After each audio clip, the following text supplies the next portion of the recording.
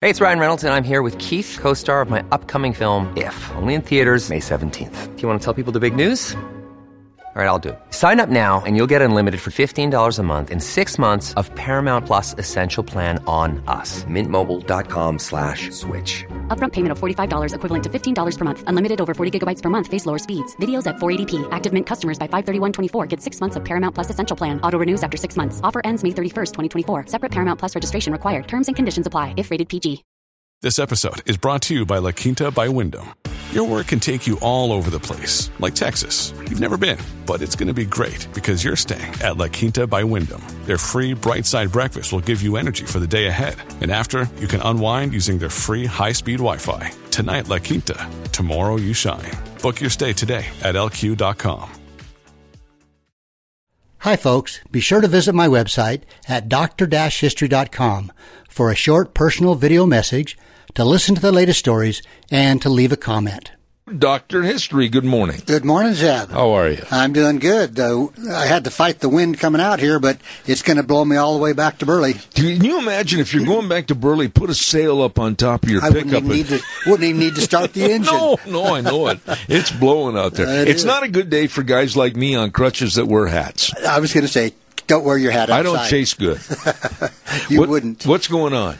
I want to say hi to some people. Okay. Kevin, back in Boone, North Carolina. Oh, that is a lovely part. Yeah, okay. So he's a professor at Appalachian State University. Okay. And he told me about him and his dad used to come out west, visit all these places out here in Idaho, Montana, Wyoming. And his dad passed away a while ago, but he loves our show because we talk about some of the places that he's been to. Really? So thanks for writing that, Kevin. I appreciate that. That's nice.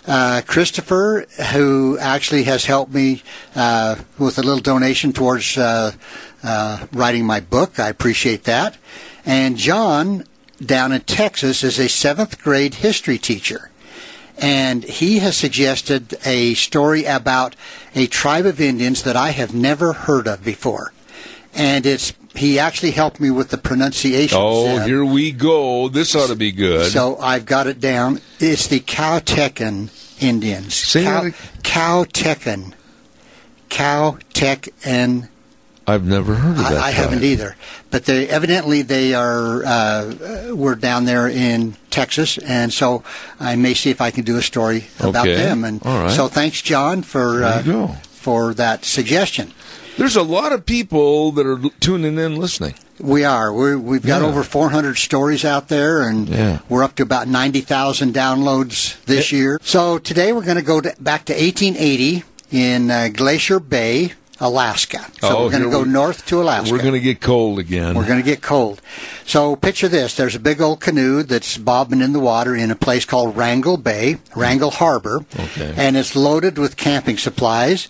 It's early August in 1880, and John Muir, you've heard of John Muir? Yeah. Okay. Why have I heard about him? He's he's helped with like national parks and conservation, things like that. Oh, okay. A naturalist. Okay. So he's ready to start on a trip. And along with him is a guy named Reverend Samuel Hall Young. And as he's coming down the dock towards the canoe, he has a dog with him. Now, Muir is not real happy with having a dog that he doesn't think is even going to be able to survive the trip, but the dog jumps in the canoe, and so they're ready to go. Was it his dog? No, it was the Reverend's dog. Oh. So, but the Thou dog shalt not curse the Reverend's dog. No. So this cedar canoe was piloted by a Wrangell guide by the name of Lot Tyene, who had brought with him his son-in-law Joe, who was an excellent hunter and cook. And 17-year-old Billy, a local boy, was coming because he spoke both English and Tlingit, which is one of the Indian tribes up there. Yeah. Right. So the Tlingit language. So the 5 men were ready to set out. They lived next to the Clangs. No, they did not. So 1880, naturalist John Muir was not the first tourist to come to the Alaska Panhandle, but he may have been the most famous early one. His writings had appeared in American magazines. He was known across the United States. On his first Alaskan trip, the summer before, he had met this Reverend Young, and they became good friends. Well, the missionary admired Muir's enthusiasm and his stamina and asked him to stay on in Wrangell as his house guest. Well, Muir, in turn, talked his new friend into sharing this paddle trip that fall. So the two and their guides and the dog reached Glacier Bay before needing to return to Wrangell so Muir could make the last steamer home. So they were on a kind of a schedule. They had to get up there, make this trip, and then get back in time. And this is in a canoe? Right. Okay. Yeah. So Muir hadn't nearly enough time there, and he was wanting to explore this Glacier Bay and take notes. So this 1880 journey was kind of a tourist trip in a way, but with a serious mission. Okay? And you'll see what I'm talking about, I think. For a map, Muir had a copy of one that had been made 70 years earlier. The coastline was drawn very, very poorly. It had a few bays and glaciers marked, and as they traveled, Muir corrected the lines of the map and gave names to a lot of the landmarks. So you can imagine 70 years later to do an accurate map of that part of Alaska. Wow. So, and there was really nobody around to call for help or anything. No, they were just in this canoe, the five of them and the dog. So Wrangell lies halfway down the Alaska Panhandle, and Glacier Bay is more than 200 miles to its north. Oh, my goodness. So the group paddled the dugout canoe north through a bunch of islands. Muir was in a hurry to see these glaciers. He had some theories about glaciers, and he wanted to see these. Lots and lots of glaciers. And he pushed them in to paddle for long days. Along the way, they explored narrow glacier-carved bays called fjords, which, I thought those were just like in Norway and places like that. Now, there's 5 people. Right. And a dog. With all their gear. In a canoe. Yeah. That must have been a pretty good-sized canoe. It must have been a good, yeah. So Lot, who was the guide, tied tree branches to the outer edge of his canoe to protect it from floating ice. So they're traveling through an ice, bunch of ice flows in the water there, and the men used long sticks to push away icebergs. Now this doesn't sound like a fun trip to me. I'm starting to be glad I'm here. Yes, yeah.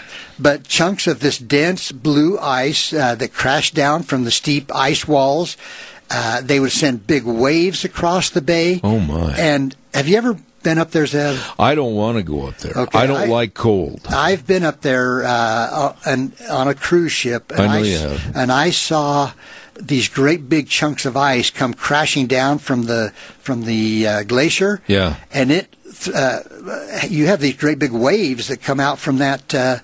I saw it on one of those like National Geographic films, and I mean it's like a tidal wave. Yeah, but these guys they were kind of the native men were uncomfortable and exploring they're in a canoe because they were so dangerously close to the ice. Well, if they fell in, they would quickly die because you wouldn't survive.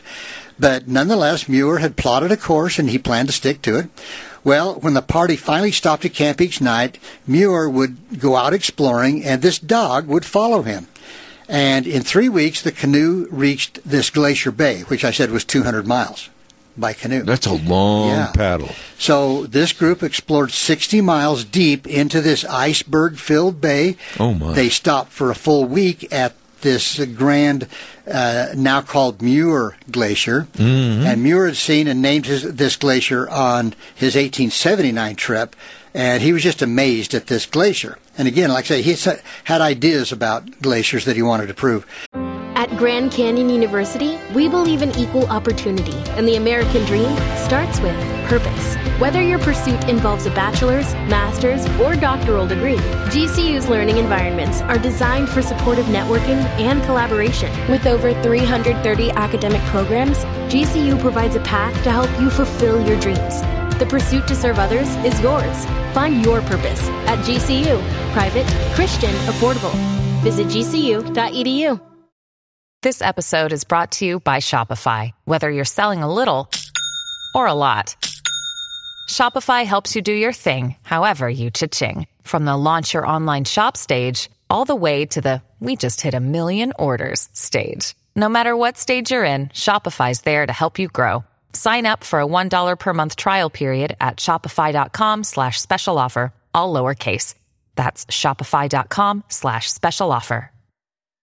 So after leaving Glacier Bay, they paddled west, coming to a smaller bay that was not on the map and now known as Taylor Bay.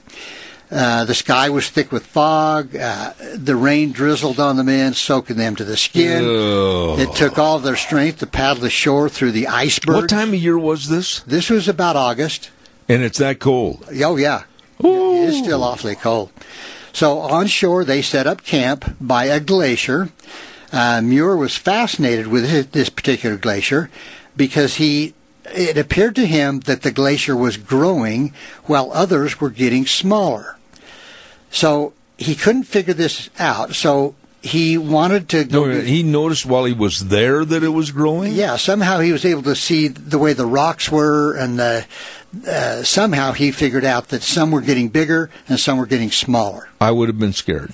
Yeah, and so anyway, he decided he would spend the next day exploring the glacier, which he called Taylor Glacier. So they're just on a piece of ice. No, they're ashore. They're on shore now, next to this glacier. So they've set up camp, and that's where they're at, on shore. All right. So he got up early, and he took no time for breakfast.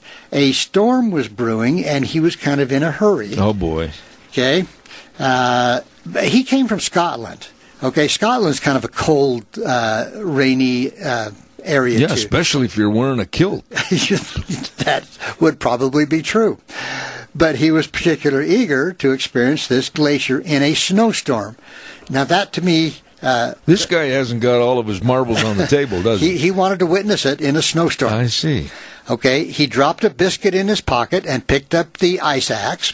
The dog insisted on joining him, and pretty soon they took off, and they were climbing up on the ice. Oh, my.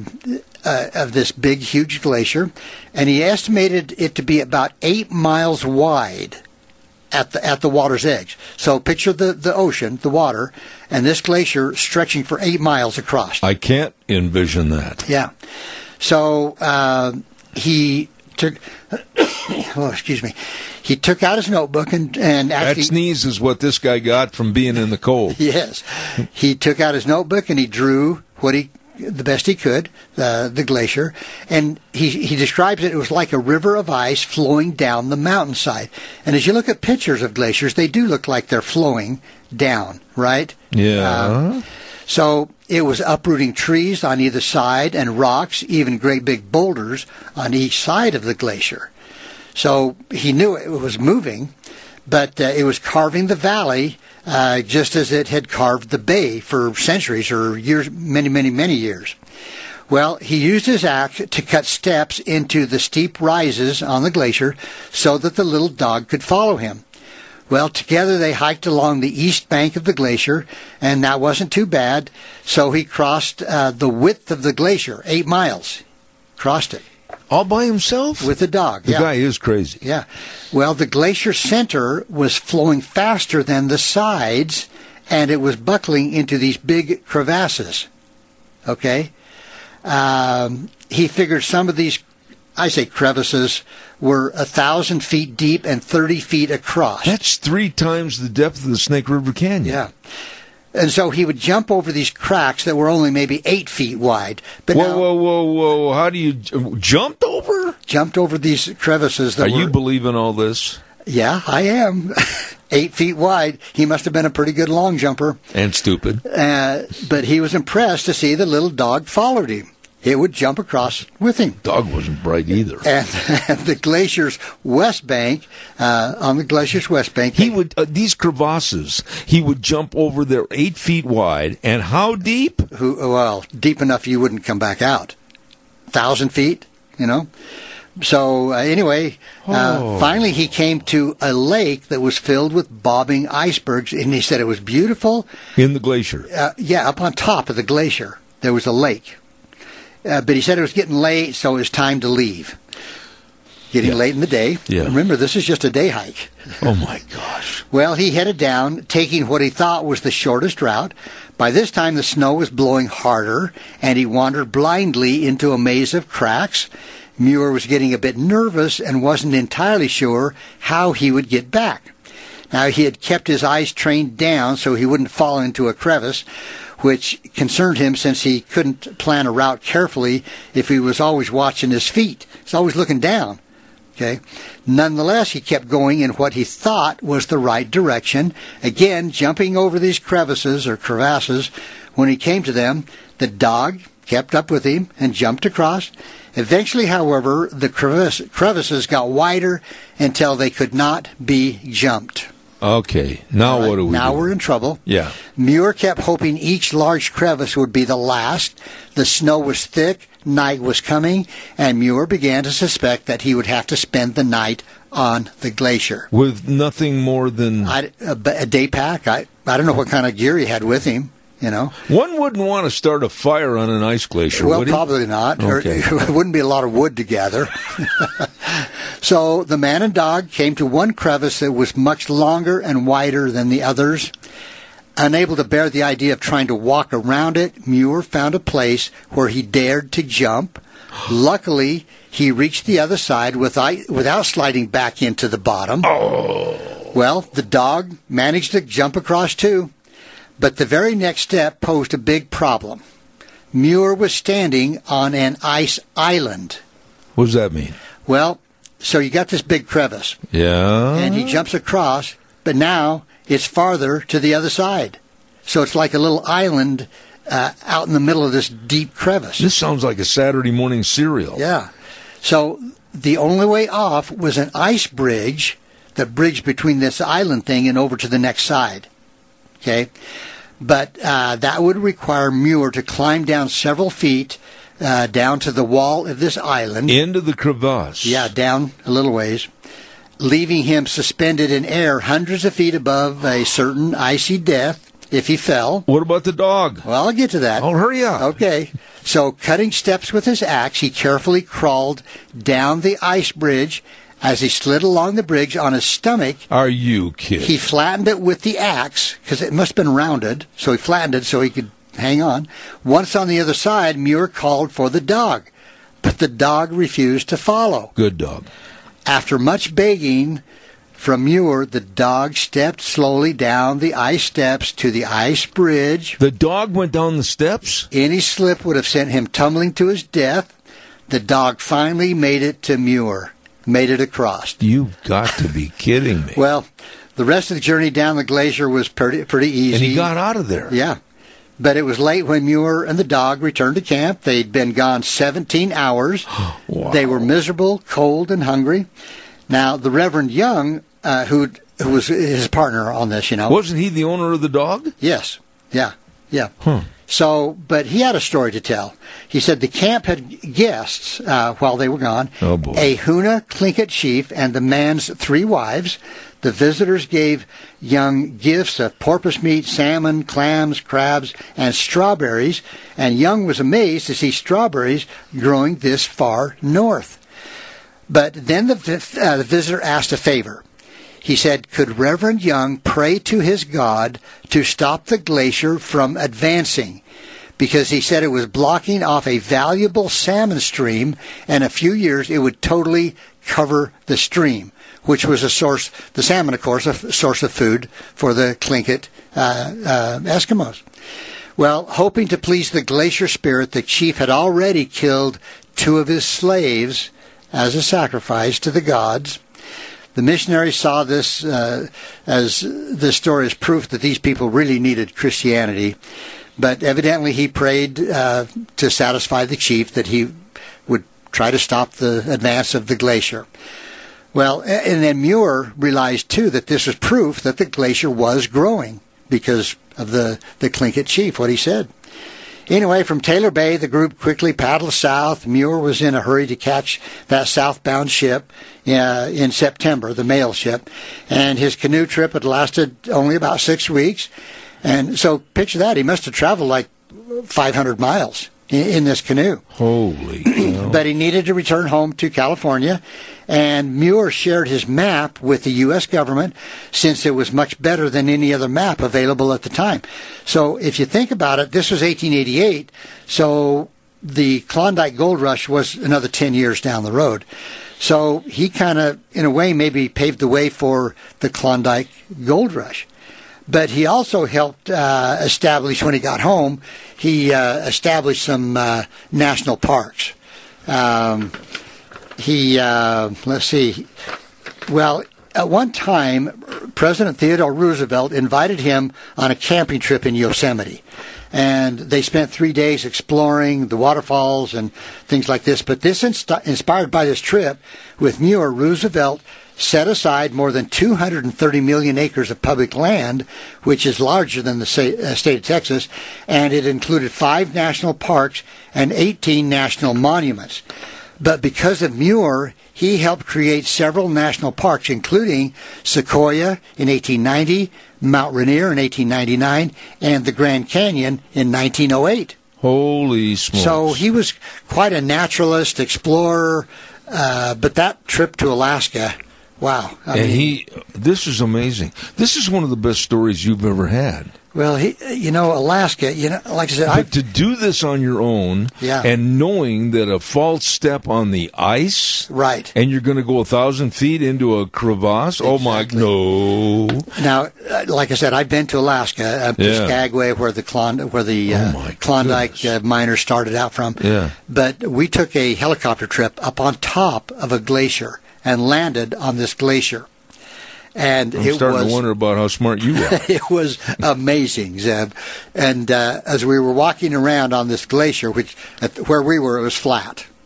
Okay, it was safe. Did you see any crevices or crevasses? No. But there was a stream of water about 2 feet wide coming out. And I asked the guide, our pilot, I says, is that water good to drink?